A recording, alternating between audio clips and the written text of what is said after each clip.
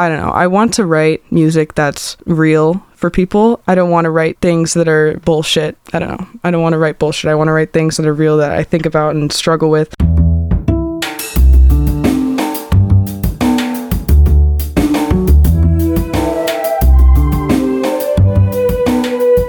This is Champagne is Also a Band podcast. One songwriter, one song. I'm Sven, your host for a journey into the music of Champaign-Urbana.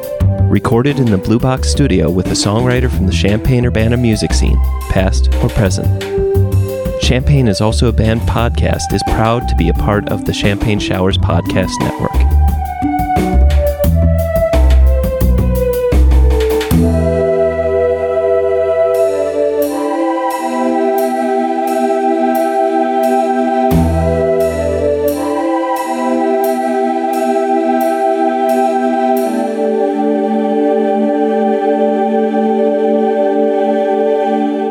Welcome to Champagne is Also a Band podcast. Today I have Red and Gray from Red's Head. So, Red and Gray, welcome to the show.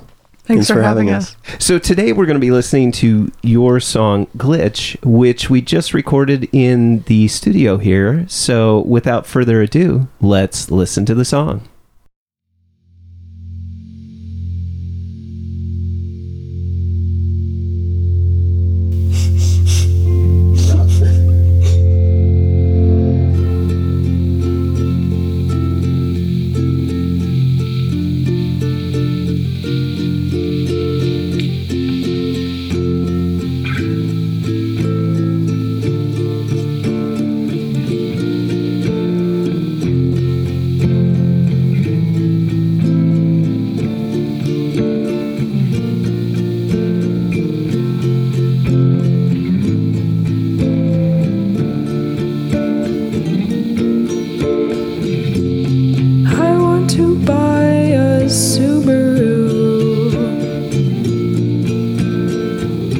This girl that I met drove one that was cloud blue. She drove us home drunk from the bar, had water for us in the trunk of her car. I asked her to hang, she said she moved away indefinitely. I've been having some crazy dreams, witches from my home astral project to me.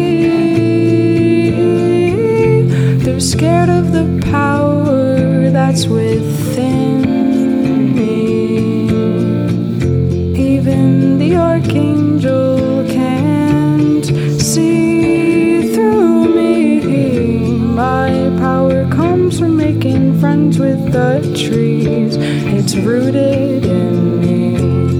Wait till I make the universe my bitch. Until then I'll be manifesting my own bliss. The trees say hi as I skate by, as I watch for your glitch. Reality remains whatever you decide.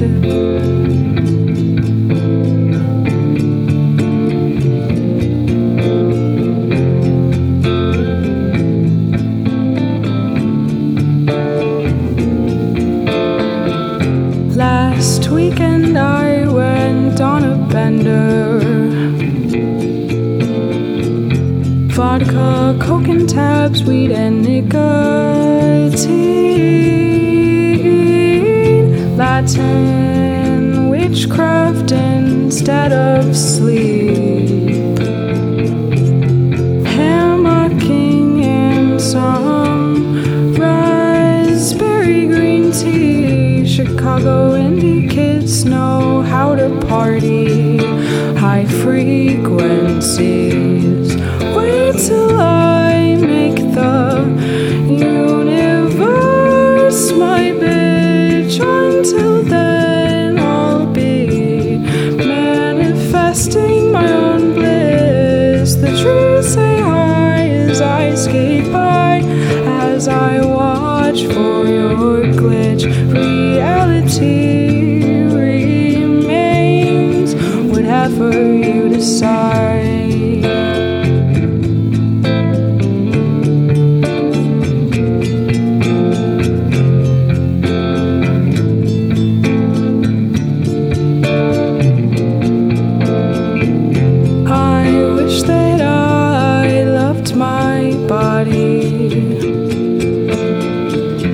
a 6'1" twig with too many hobbies. But I can't live off of strawberries. My tummy looks normal to me. The concept of food just disinterests me, unfortunately.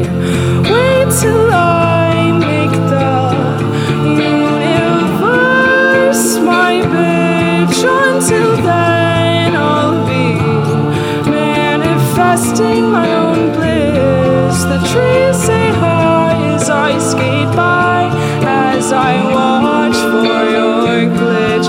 Reality remains whatever you decide.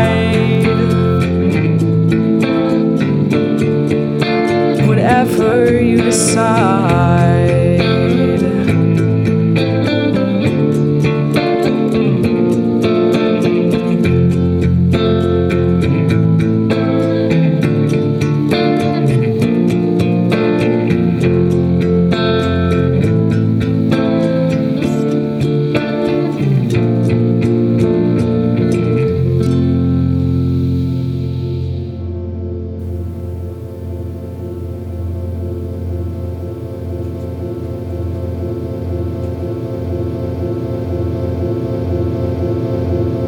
Welcome back. So, I guess my first and favorite question to always ask is, what came first? Was it the lyrics or was it the music?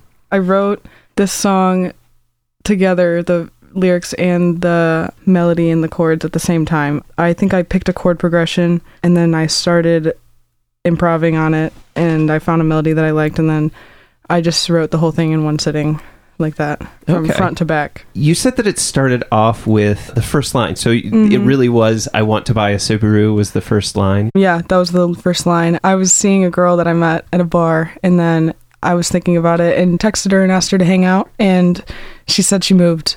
She said she moved indefinitely. So I was like, I'll write this in the song. Yeah. Like, so that's like verbatim. Like quote. Indefinitely. Quote, I'm moving indefinitely. Like, no. Yeah. Oh, it's interesting. I think about the structure of this song and kind of what's going on lyrically. There's the interplay of what's happening musically. There's the four chords that happen in it. There's enough variation that it changes with the chorus, with the verses. I'm curious, like, how did this start shaping up into the song that it became? I wrote it on my porch, and I remember playing it for my friend, one of my roommates that came outside. I was like, I just wrote a song. Do you want to hear it? He didn't like it at all. He was like, no, I don't like it. I was like, okay, like what's wrong with it? Or what do you think? And he said that it was too wordy and that there was zero structure. And I was like, that's what I want. Like, that's on purpose. Like, I was trying to fix my own brain in a song where it's just all of my raw thoughts that come out. It's supposed to be just, I wrote a verse. That's what I had in my mind at the time.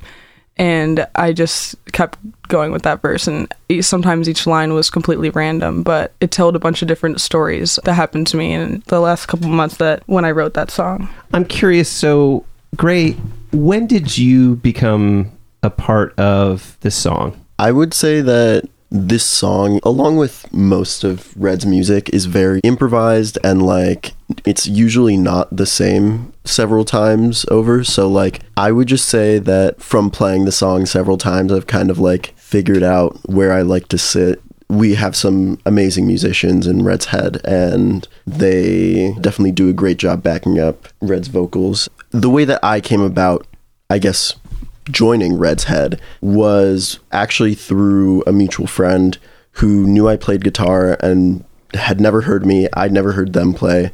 And they were just like, hey, do you want to come jam in Red's basement? And I was like, yes, I'd love to. I don't know. I feel like it's been a very amazing like learning experience for me as a slightly newer player compared to the rest of the band, having these like great jazz and other genre musicians there to support me. I was thinking about the structure, and one of the things that you said earlier, Red, was that these are just these different stories kind of coming together, but also, and allow me to extrapolate and maybe make a few assumptions too, but each verse is kind of a different story, yes, but also I feel like you're using it as a way to kind of explain you, right? A little bit like, this is me. I feel like there's these two push and pull moments where some of the verses are very much about something very directly like reality, and then others feel very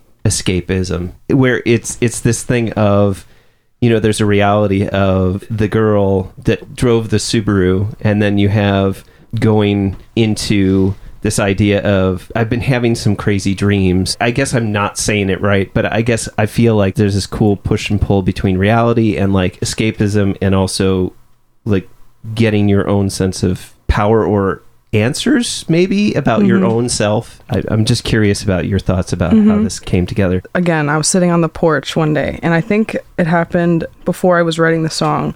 I don't know if you will relate to this or not, but sometimes I'll be sitting outside and I just feel like there's a glitch. I saw a glitch in reality. Like I was sitting there and I saw like the lights flicker, or like on the street, or in a particular way that was like, okay, this was just this is a simulation, and they just like tweaked with it. Why did I just see the same car pass by like this many times? Or why did I just see 5 black SUVs like the same shape just pass my house for no reason, like of all different kinds of people in them? The song is talking about how it's a check-in about where I was at in my life, about what was going on with me in general, and how I cope with being and living in a simulation. So how I escape the simulation, and things that I do to escape it, and things that I do in my mannerisms that don't escape it, that I'm working on to like escape reality more, I guess. The girl with the Subaru, I remember meeting her at the bar and then going outside, and I'm like, that's your car? Like, you're kidding, that's not your car. Like, how's that your car? She's like, yeah, like this is my cloud blue Subaru. I'm like, okay, has to be a joke. And then we get in her car, and the lyric says she drove us home drunk from the bar. She wasn't drunk, we were drunk. She was like, do you want water? And we were like, yes, we want water. And she had a full case of water in her trunk, like ready for this moment. And I was like, you were prepared, like this is crazy. And then I just start talking about how I had a house show, and I met some people in my hometown, and they came visit, and they were performing. We got into some witchcraft, and eventually I was in a coven of witches that it went bad very fast, and I was inducted into it without consent. Didn't know that I was in it yet. It's basically talking about how after I found out that I was in it, and they're like, yeah, you're in it. I was like, okay. They told me that they were astral projecting to me to figure out what my aura was, like what color my aura was, and they wanted to figure out how much power and energy I held. His best friend, the guy that came to visit, was supposedly an archangel, or I don't know. That's what they said. They said he was an archangel, and so they had him astral project to me in my sleep to figure out my energy, and he couldn't reach me. He reached me, but he couldn't figure out what was going on at all. Had no idea. Couldn't break through my wards because I set myself up for success in that. So I was like, yeah, I kept having these dreams where I would be like shaking and saying things and yelling or getting up and kicking and all of this in my dream, and I won't wake up, and then they'll be shaking me to wake up, and I'm like, oh my gosh, like I was not here for like quite a while. I thought a lot of that was figurative or even just metaphorical, but wow. Yeah. I had my own glitch moment too of like, was that actually, so that was actually real? That seems to be the more glitchy thing, right? Is that that was actually was based on a real event rather than... I'm curious about the Latin witchcraft instead of sleep. Is that referring back to the Coven of Witches? Yes. Yep. Okay. He was in my kitchen saying witchcraft mantras and speaking in Latin to me. Like literally, yes. Like speaking in Latin to me, like witchcraft in my kitchen. And we didn't sleep. That night we did witchcraft all night long. And I had a house show the next day. So it was interesting. Yeah. And of course, the Chicago indie kids coming down from Chicago. Mm-hmm, for the house show. Yes, it's for the house show. Yeah. Grace from Chicago indie kid. Yeah, nice. That lyric is about after I started having parties here and shows in the music scene, the energy in the room and all the people was just amazing. And I noticed most of the people were from Chicago. And they're all indie kids that come to the show. Yeah. So it's like Chicago indie kids, and then they all have high frequencies. Yeah, they have high vibrations. I feel like it was kind of like a double entendre almost, because it's like high frequency, like partying a lot, and also like partying like high frequency, as in like high energy. So, Gray, you mentioned that a lot of the other members of Red's Head have some jazz background, etc. And like, how do you feel about how that meshes together with the overall sound of like Red's Head, and even more specifically this song? I feel like I've struggled with mental health for a really long time. A lot of these scenarios aren't necessarily like, they're very far away from my reality, especially at the time that the song was written, but in many ways reflected kind of the emotions that I was going through. Coming into Red's Head, I was not in a great place mental health wise, and I felt like in many ways being able to express myself musically in that way helped a lot. And I guess like circling back to the previous question, I think that while obviously jazz musicians tend to be very flexible in terms of style, just because it requires a lot of knowledge and intuition and experience, I think that it adds to the sound of the band, because in many ways we're all kind of in our own heads thinking about how do I add to the song the best that I can. We all do it in very different ways, but at the end I think it comes together to create like a much more pretty and nuanced picture at the end, especially because I feel like musically we're not all the same mindset, and we all come from like pretty different backgrounds in terms of like our influences and stuff. So I think that it doesn't really detract from the sound. Okay, so I wrote a lot of my music. I wanted it to be played with a band, but I wrote this on ukulele, just singing it with ukulele. A lot of my music, I write the chords. I don't really write melodies for guitar at all. I just give them chords and I say, okay, here, play, improv. We shuffle all of our musicians in Red's Head because we always have a lot of gigs and nobody's ever available at the same time. We have different people play for us at every gig and everyone just learns the music. So if it's just chords, it's not easy, but it's easier for people that are guitarists that have jazz background to just pick up chords and improv on it than us be like, hey, play this exact thing at this part for every song. If we can just give them chords and be like, hey, improv this, I want this here, I want this here, or they can just listen to other musicians and get the vibe. I don't know. I want to write music that's real for people. I don't want to write things that are bullshit. I don't know. I don't want to write bullshit. I want to write things that are real that I think about and struggle with. If I'm going to say something to the world, I'd rather say something that other people can't say or are scared to say that will help somebody else that is hearing it. That's like one thing I always try to do. The last verse is talking about, what's the word? What's the word we came up with in the car? Yeah, I know, but I can't think of the word. We have bad eating habits. Yes, that's habits. The word we came up with. We have bad eating habits. I'm on stage singing. It's interesting to me to sing this for a crowd that's different every time. It's interesting to get their reaction when I sing this last verse every time. It's different. But I'll sing the verse. It says, I wish that I loved my body, a 6'1" twig with too many hobbies. And it's like a joke, but it's not a joke. It's completely literal. Our band has a lot of trans people, and all of us have like body dysmorphia and gender dysphoria. And that's one thing a lot of people struggle with, but not many musicians will talk about it because it's a new thing that's being accepted. So when it's like, I wish that I loved my body, a 6'1" twig with too many hobbies. Yeah, I'm 6'1". I definitely resonated with the too many hobbies. Yeah, and then I can't live off of strawberries. Yeah, I'd rather just eat strawberries. I don't want to eat real food. I'll just eat strawberries and be fine. Right. But frozen mango chunks are my preferred fruit snack thing. But yeah, I feel like maybe just because there's not as much recorded music out there of Red's Head, I feel like Red's Head manages to be more of like a live band. Like that's the vibe, right? Yeah, so you kind of alluded to that, but I mean, it's one thing to record something and then kind of put it out there and then just kind of wait to see if an echo comes back, like of somebody that relates to it or resonates with the words. As I said, like you alluded to that, is that you will perform this in front of people. And I guess maybe I'm going to turn this as a little twist, is like in writing this song, I'm fascinated. So maybe I'll just disregard all of that before, but don't worry, I'll try to bring it back together. Yeah. But no, just because I keep this is my glitch here. So yeah, exactly.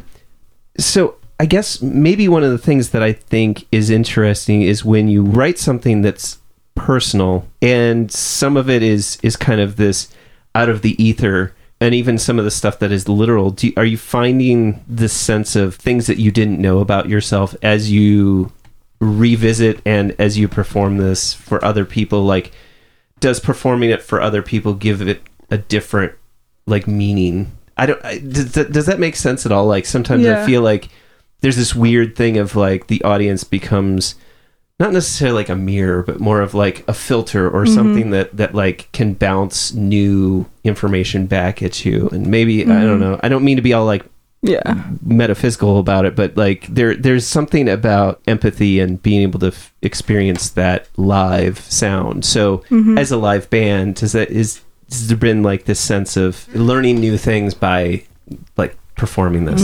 When I'm performing, I'm always anxious. I have stage fright very bad. I'm always freaking out. When I sing this song, sometimes I'll just flip a switch in my brain or in my mask, I guess, where I will just start pretending to be confident, because that's one of the best ways to make yourself see that you are confident. When I sing these lyrics, I feel confident when I'm like singing it live. It makes me most of the time, no, I don't feel confident. I pretend to be. Like the chorus mainly, it's kind of therapeutic to take back all of these things in your life that happened to you and just everything that is overwhelming, I guess. The chorus where it says like, wait till I make the universe my bitch, it's like a warning almost to everyone and like the audience. Like I'll look everyone in the eyes and like just wait until I get like control of all of these things that I have to deal with. Wait till I am able to just cope with all of it and see what happens to me then. Like that's kind of what I'm talking about there. It's interesting to me when I'll talk to people after the show and be like, oh, did you like it? Like, what did you like? I always say, what song did you like the best?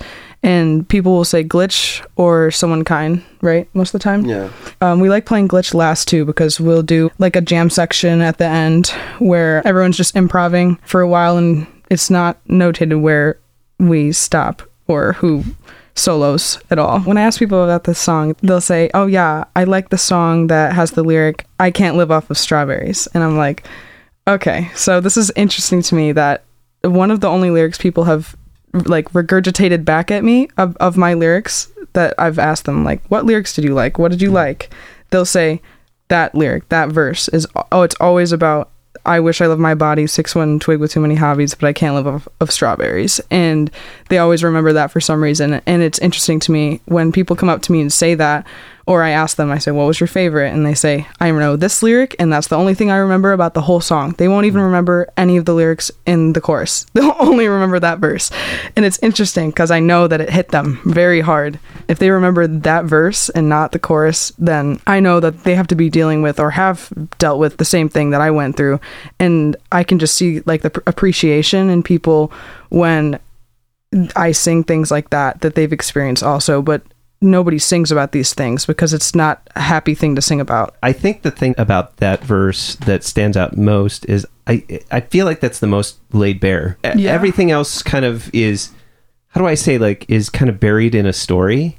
And then this one is just, it's like black and white. It's not in the context of a story of something that happened. It's like all of the other stuff seems like it's things in the past, and then this one is the one that is like the reality, and whether or not that is at that point the specific reality in the song, it's like a spotlight, the one thing. When I listened to it, that was the one thing. That is the verse that stands out. So I mean, I guess that leads into one of my questions, which is like, I'll start with Gray. What is your favorite part of the song? It's hard for me because I think lyrically and musically, my favorite parts are different. I'm always going to be partial to like jamming just because it's a much more freeing experience, I guess. So I really enjoy the ending section of the song, just the vibe that it creates. But in this recording, I'd say that my favorite part would probably be, not to echo everyone else, but I think that the lyrics are in the second verse are very strong. And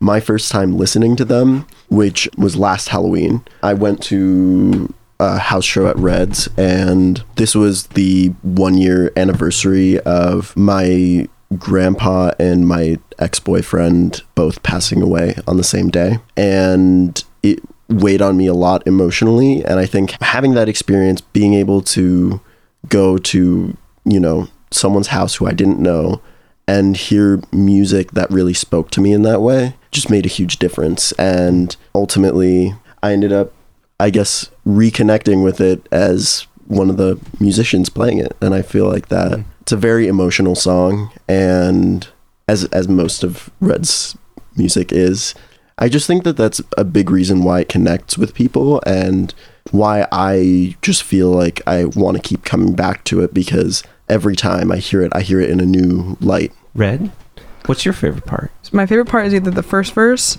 at the beginning or the part where it says, "The trees say hi as I skate by, as I watch for your glitch." Yeah. I think that the way that you set out the imagery in a lot of the parts of the song makes it like more of a visual experience. It only makes the more literal parts like hit harder, I guess. Mm-hmm. Having everything else be like super descriptive and like it's like a camera in some way. It's not depicting the emotions, it's depicting the imagery. And then when you go to the emotions, it like, yeah. I'm circling back on what I was saying. Mm-hmm. At this time, I would hang out with trees a lot.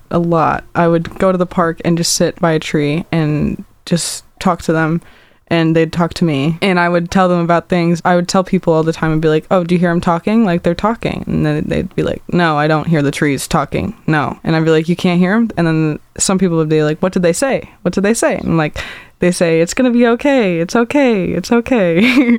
That's most of the time. That's what I'd hear them say. But it's funny that the parts that you would think are completely not literal are quite literal. Why did you pick Glitch as the song you wanted to talk about today? Everyone likes this song, and so I thought, if we have nothing recorded so far at all out, there's nothing out. It's only things we've recorded by ourselves, or not full recordings. Nothing is out. So I was like, if we're gonna put out the first song, I guess, then I feel like we could do Glitch as a single, because everyone likes Glitch.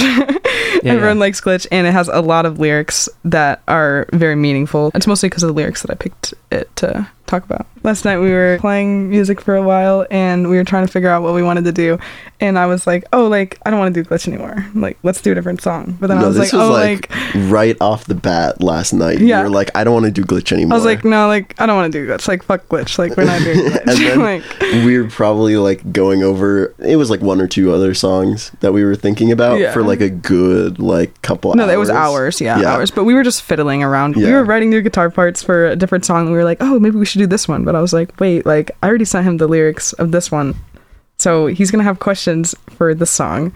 So it'll be mean if I'm like, "Oh, we're gonna actually do a completely different song." So I mean, that's happened before. But, Mm-hmm. I mean, you're not wrong, but I can roll with it. Mm-hmm. Not that this isn't a great song to talk about. So I feel like it's got a lot to it that you lend a voice to things that not everybody is really going to talk about. So I just think there's so many different ways to interpret the words, and even though a lot of it is very literal, different people take different things from it.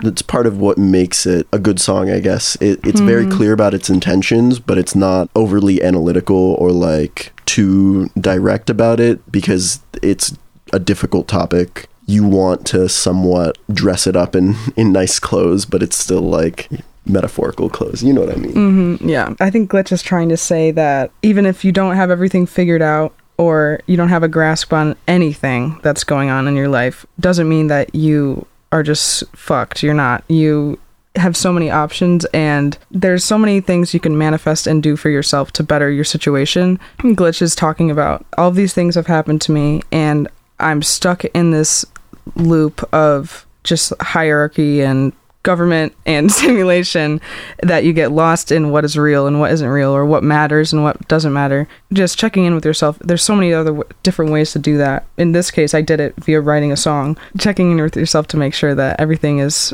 what's going on with yourself. What do you want? Figuring out what you actually want in your life in general, and figuring out how you're going to get there and how you're going to manifest it to happen to yourself. Just telling yourself that it won't ever happen. Whatever it is that you want won't happen to you is not going to help. You have to manifest your own reality. That's the main thing that it is trying to hit at. I guess my perspective is slightly different. Growing up, I didn't have religion or like anything, I guess, like that in my life. And so I've grown to be a very realistic and like kind of like brutally realistic person about myself, and then like overly optimistic about everyone else. I think that in many ways this song kind of does remind me of just like humanity, and reality is not as cut and dry as it may seem to me. And while I don't necessarily think that like, I mean, I'm a bio major, I'm like, I guess very like realistic about a lot of these things. And I find that diverging from that and going into this, okay, manifesting things, it works because your intentions are there. And I think that that's the most important part, is like having your intentions in the place that you want to be. And I think that nothing is achievable if you don't actually want it.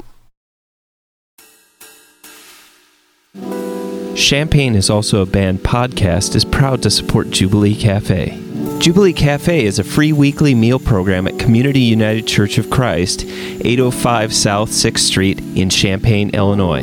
Jubilee Cafe serves a home-cooked meal from 5 to 6:30 each Monday. Their mission is to feed hungry people by cooking healthy, delicious meals and by serving their guests restaurant-style with servers waiting on tables. Jubilee Cafe is open to anyone who cares to eat with them. Because food insecurity among students is so high, they serve students as well as others in and around the Champaign-Urbana community who struggle with hunger. Meals are free to all and will be served each Monday evening, located in the accessible lower level of the building at 6th and Daniel Streets in Champaign. For more information on the meal or how to volunteer, go to the Jubilee Cafe CUCC Facebook page or email them at jubilee.cafe@community-ucc.org. That's jubilee.cafe@community-ucc.org.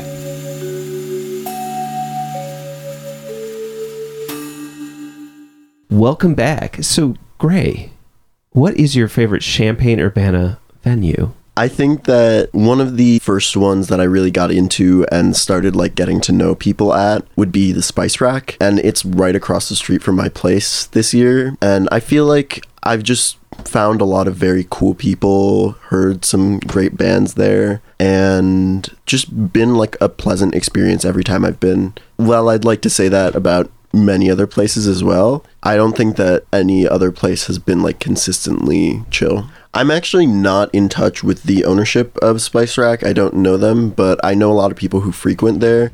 Yeah. And I think a big part of it is it's just like a lot of Allen Hall kids, and I was an Allen Hall kid. I feel like its proximity to Allen Hall, along with a lot of other factors, make it probably my favorite. And I've just been there the most out of any other venue other than Red's. Red, what is your favorite Champaign-Urbana venue? I'd say Cranert. When I came to U of I, most of it was because of Cranert. I didn't know how I would be able to sit with myself going to another music school that had a concert hall that was less good than Cranert, because I got to play in Cranert a couple times in band growing up, and the sound in there is just amazing. I remember one time we were doing Super State for band. It was my first Superstate, and it was the first one in years that we'd gotten into. And I remember we played Bach 12. We just played the first chord and cut it off, and I remember like just start crying immediately. Like half the band start crying immediately. The reverb is 12 seconds long in Cranert, but they built the entire hall based on sound. All the fabric on every seat and the carpets and the ceiling, everything is made specifically for good sound.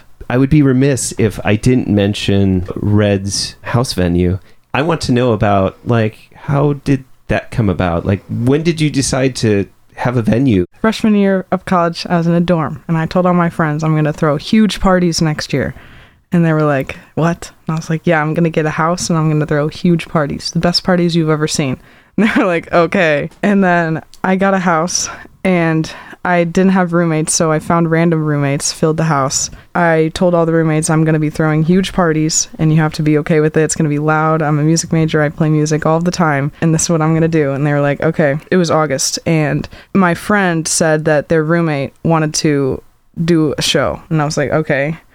And they needed a house. They didn't have anywhere. And then I was like, okay, I'd be interested in like talking with them and seeing what is going to go on. And then they were like, okay, we want to do a show. This is all the bands. This is what we want. At first it was with a club. I told them that my basement was completely full of wood. It was a wood shop, like in the basement. Whoever left my house before me left all of their things covering the entire basement. So it was like hours of labor to get rid of all of these things. I told the landlord, I was like, are you going to come get this stuff? And he was like, no. So it sat on the front lawn, a huge pile of stuff for this first party. And that we took pictures of all the junk because it was so funny. I had been doing all the work with the one person that said they wanted to do a party. And then the club that was doing it with me stopped responding. And I was like, okay. They never told me they didn't want to do a show anymore. So then we were like, okay, well, we're going to do our own show, and we might have to switch some of the bands and switch every logistic, but we're going to do our own show. So then we did our own show, and it was the biggest show I ever had. There was probably 400 people in my house at one time, and I had a bunch of bands that were amazing. I didn't have a band yet, so I did a solo act, and I opened it. One of the bands that I had at the first show was Kangaroo Court, and it was one of their first shows that they've ever done. Now it's like cool to say that they played it my first show, and it was their first show, because now they kind of blew up a bit. But there was a lot of people, and I have friends that I've heard tell me about this show. They weren't my friend at the time. They just came to the show, and then they became my friend later. And they're like, yeah, like that first show was when I decided I want a band. I want to start a band. I want to play at this house. I want to come here. I want to do this all the time. And it inspired a lot of people, and it was beautiful. I loved it. It was great. It's a luxury I get to have, where I get to pick what kind of live music I want to have in my own basement to listen to. And I have a very wide genre of music that I like listening to. Every band is different that plays at the show. They're never all rock or all indie or all rap, sometimes, but barely ever. But most of the time, it's all of those together. Yeah, I feel like there's a good mix, some good bands for everyone to enjoy. And first of all, the stories you were telling are about your old place. And not recently, but like at some point you moved over to another place. Yeah, I had an issue with cops at the first place because my neighbor did not like it, or me. So he would call the cops on every single show multiple times a night. Right. It came to the point where I was going to court for noise complaints, and it was too much money, can't do it, but I can't stop doing this, so I needed to figure something out, so I moved.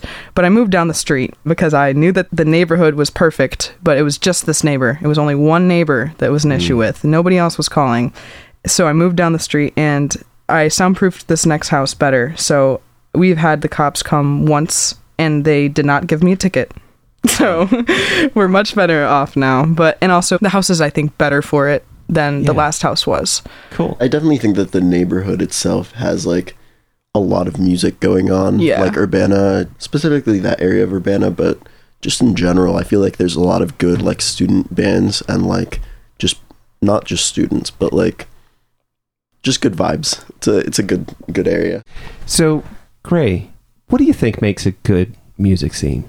I think that there's a lot of factors that like can combine to make a good music scene, but I think every scene has its own combination of these things. And I think it's mostly like safety and like a sense of community are the big two. and then start thinking about like smaller details, like, I don't know, what kinds of bands are in the area, like what does the scene look like / what is it leaning towards. And I know that a lot of smaller scenes have like their own sound and stuff, and so historically I think that's less the case now with social media, and music is able to get everywhere, so you're not necessarily working from the same template of experiences as like people around you. But I think that it's just really important that everyone is able to feel at home in the scene and they can be a part of it too, because that's how you grow a scene.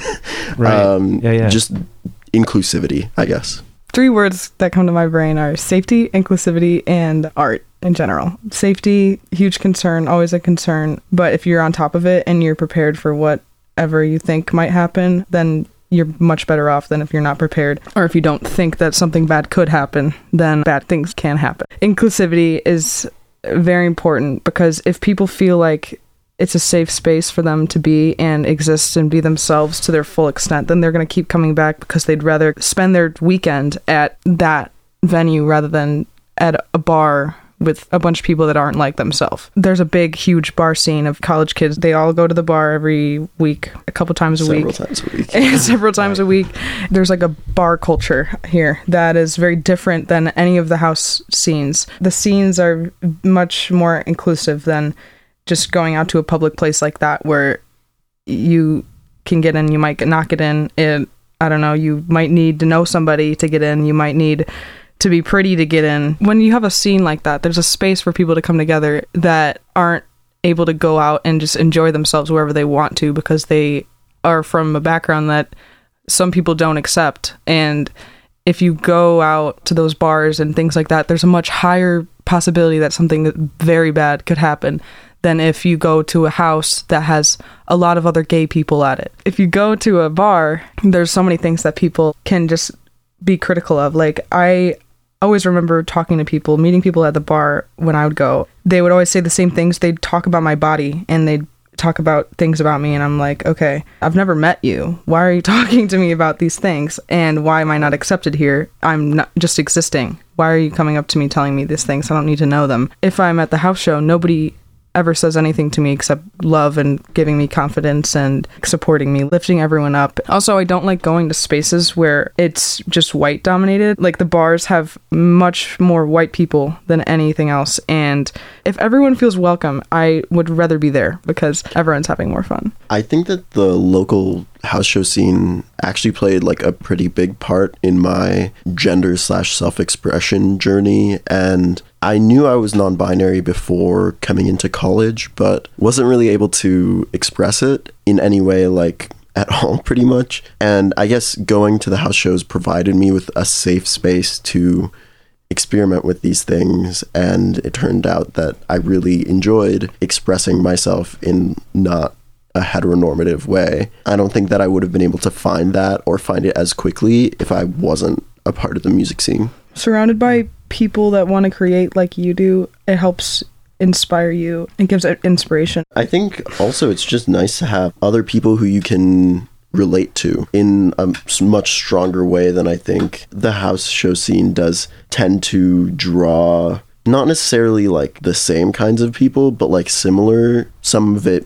is like ideologically similar, but also like in terms of life experiences and stuff might have similar trajectories. And so I think that it definitely like yeah, just having a space where everyone can just, I guess, be themselves and create in any way that they do create is great to have. And a lot of people that come here moved from somewhere else, and they had their ways of creating when they were somewhere else, and it's different when you move. You have to find somewhere else to create and apply yourself and meet other people that like creating like you do. And when there's just a scene like that people can be into photography, they can be into graphic art, they can be in physical art, they could be into fashion. All of these different kinds of creative people can just come together and do what they love in a space together, and everyone's just nice and accepting is so great. Because I would go to the bar and I would be dancing all night long, and people would come up to me and be like, why are you still dancing? Why are you dancing still? What are you doing? You haven't stopped dancing. Or I'd be standing in a conversation at the bar and I'd be dancing the whole time,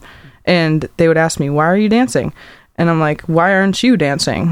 Like, Right, why this are people vibey judging me music, for come on. dancing right now? Like, you know, and if you can just go somewhere like that and express yourself, you get to know yourself better if you're around people that accept you also. I came into the scene doing visual art, actually. And I think that being a part of it let me expand my like options in terms of visual art, but also let me get into this whole other field of like music. And I feel like before being a part of the house show scene, I was playing music, but I wasn't being creative. And after, I guess I just kind of was put in the right circumstances where I felt like I was able to actually innovate and do something that I wouldn't have done before. I feel like my art gets a lot of exposure because of the scene, because there's more people that are watching and listening than they were before. When you're writing songs in your bedroom, and you don't know who to show it to or who you want to show it to, or if you're ready to show it to anybody, then one day you find somewhere where you can sing anything you want, and people will, if it's good, then people will think it's good, and they will give you feedback, and they'll listen, and they'll dance.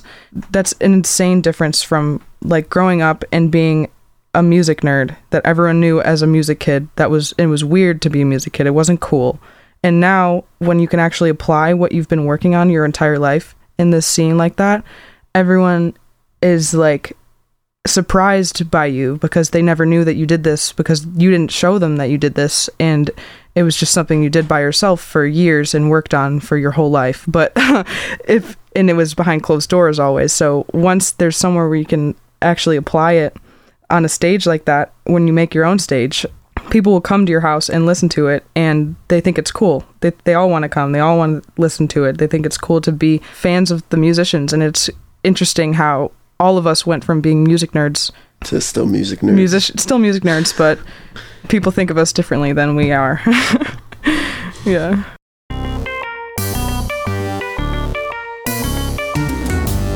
Champaign is also a band podcast is proud to support Exile on Main Street. Exile on Main Street, located in the old train station building at 100 North Chestnut Street in downtown Champaign, has been helping to build record collections since 2004. Carrying a wide array of new and used LPs, CDs, and video games. Exile on Main Street has something for just about any music enthusiast and old-school gaming devotee. Exile also hosts regular free live music shows on its stage, so be sure to check out their Facebook, Instagram, and Twitter pages for the up-to-date details on the next upcoming event. Open 7 days a week, they can be reached by phone at 217-398-MAIN. That's 217-398-6246. Welcome back. So, Red, what is your favorite non-musical thing or things? My cats and weed. Tell me a little bit about your cats. I have two cats. They're named Ryu and Toothless. And Ryu... Did you say toothless? Yes. Nice. Yeah. So Ryu means dragon in Japanese, right? Yeah. I named him after a chief herbalist in an anime, which is like witchcraft. Toothless was named after Toothless the dragon from How to Train Your Dragon. But he does have teeth. So does Toothless from How to Train a Dragon, to be fair. Yeah. So you got to be accurate to the character, you know? Yeah. I think that they fit their names very well. Yeah. Toothless is a silly little guy. They're my little buddies. They're adorable. Yeah. They hang out with me all day long. They follow me around. They talk to me. What should I ask about weed, though? That's the question. So, like, I mean, because you'd be like, well, what's your favorite thing about weed? Right? Like, what do you say, right? Like, I always get, there's indica and then there's sativa. Yeah. Do you have a favorite? Hybrid. Hybrid. So you can do hybrid. Both. Yeah. Maybe I'm one of the few people that just it just makes me stupid. Like, and I don't like feeling stupid, and so that's maybe my own issues. But it's always like I can't even hold a conversation. Oh yeah. And it's so bad. It's just like not my. But I don't mind you know, I'm always for a contact high, literally. So that's cool with me. But yeah, just for some reason I always just have too much, I guess. I don't know. But I think it's also just like different people react to it differently. And I know people who will get like literal opposite reactions from like smoking the same weed. Like, and it's also like tolerance based. Yeah. And how many years you've done it or when you did it first. Oh yeah, that's true actually. So like wait, what? Because your endocannabinoid system doesn't actually develop fully until you're like 25. So if you do it before you're 25, your tolerance will change differently, and also like it can just have long-term effects on how weed affects you. Yeah, and if you have been doing it, it depends on how many years you've been smoking, if how weed still affects you. Most of the time it's like 2-3 years. If you've been smoking for that long, but like consistently, then you won't have negative effects really, unless it's once in a blue moon, but not really. Like then at that point, your tolerance is much different than it was in the beginning. It's also different for everyone. Like, yeah. I know people who only started getting bad effects after several years of doing it. Also, sometimes you'll smoke too much weed and then you'll get sick. And Have you heard of? I'm gonna say no. And it's called CHS, cannabinoid hyperemesis syndrome. It basically is just like you smoke too much weed and you like vomit a bunch and you have to go to the hospital, and it really sucks. I've never heard like that's even a thing. Yeah, it's just like and then after you get it, you can't smoke weed anymore. It'll like always make you feel that effect. It's interesting. Okay, cool. This is the fun fact. Sven learns weed facts today. This is awesome. So I guess, Gray, what is your favorite non-musical thing or things? This is a really difficult question. I really love animals. I think that sometimes I get along a little bit better with animals than I do with people, but it depends on the right people, I guess. Honestly, I'd say that like mountains and like cool weather, honestly, is like, that's all I really need. I need mountain, I need cold weather, maybe a snowboard. I'm set for life. So I love snowboarding. So you're in Illinois. I'm in Illinois. I'm a little out of my element. Are you originally from Champaign-Urbana area? I'm from Chicago. So it's not like I grew up around mountains. It's just like my favorite experience, I guess. This tattoo is of a mountain that I forced my family to climb with me. I'm an enjoyer of elevation. Where would you want to go? If you were to move somewhere. Move somewhere. Or, well, I mean, I guess we could go So both. I've thought about this actually, about moving somewhere. Okay. I really like the mountains in the Pacific Northwest, and I feel like their weather is like really consistent, which is what I need. Illinois sucks. It goes from like the coldest, like colder than the coldest winter that'll be in the Pacific Northwest, because they have Atlantic breezes that bring like warm air there. And it's hotter than it is in the summer there. So it's just like worse on both extremes.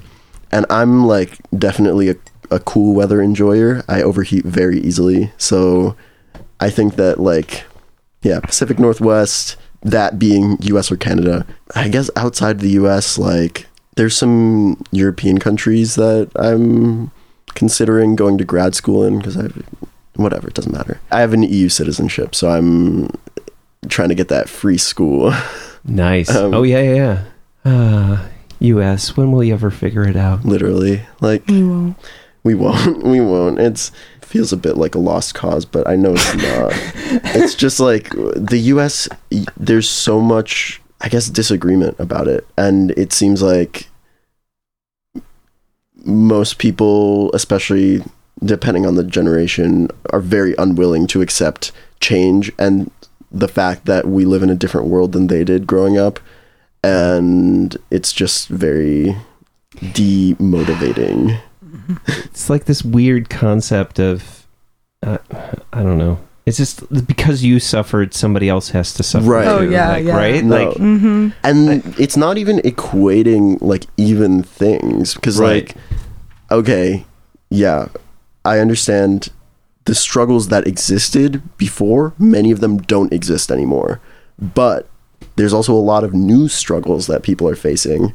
And economically speaking, the U.S. is in a much worse state than it was when a lot of these people were going to school. But right. It's really about perspective, I think. People just like aren't really willing to step into other people's shoes. I don't know. I can't like justify what they're doing because I'm not them, but like that's what I interpret it as. It's probably not though. It's a mix of yeah. No, I never understood the whole, somehow if you get something that someone else doesn't believe you have the right to, that it's like cheating or it's like you're getting a free handout, and I'm just like, oh, well, that's not necessarily the case. It's like, are you dealing with the same adversity that this person is dealing with? Or anyway, sorry, I get what you're saying. This is the next episode of Sven Gets on a Soapbox and Tries to Fix the World. People are really concerned about fair. Those are the same exact people that would be like, but life's not fair. Yeah, literally. I just feel like people will do what serves them best, and even when that ultimately is to the detriment of the people in their surroundings, they're like, okay, but this is good for me, so like, why would I give a shit? Like, Red and Gray, thank you so much for being on the show and telling me all about your song Glitch and the Champaign-Urbana music scene and your venue Reds, and telling me about your favorite non-musical things. So thank you so much for being on the show. It was a pleasure to be here.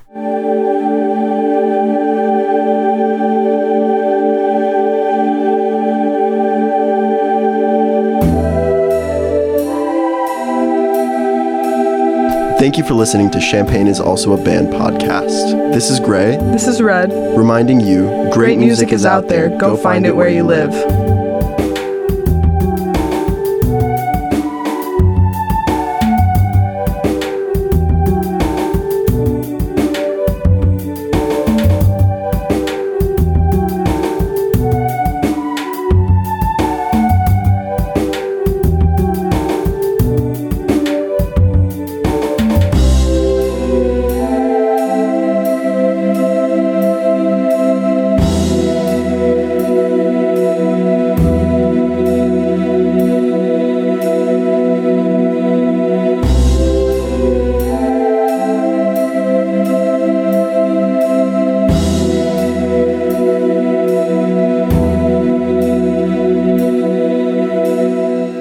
What's your favorite thing about weed? That's a wrap. Champaign is also a band. You almost have an NPR voice. It's so good. Studio South Speaker on the inside. Great music is out. Great music is out we need to time it. I did it. You did this, and then you started on one. I went 1, 2, 3. Okay. Okay, ready?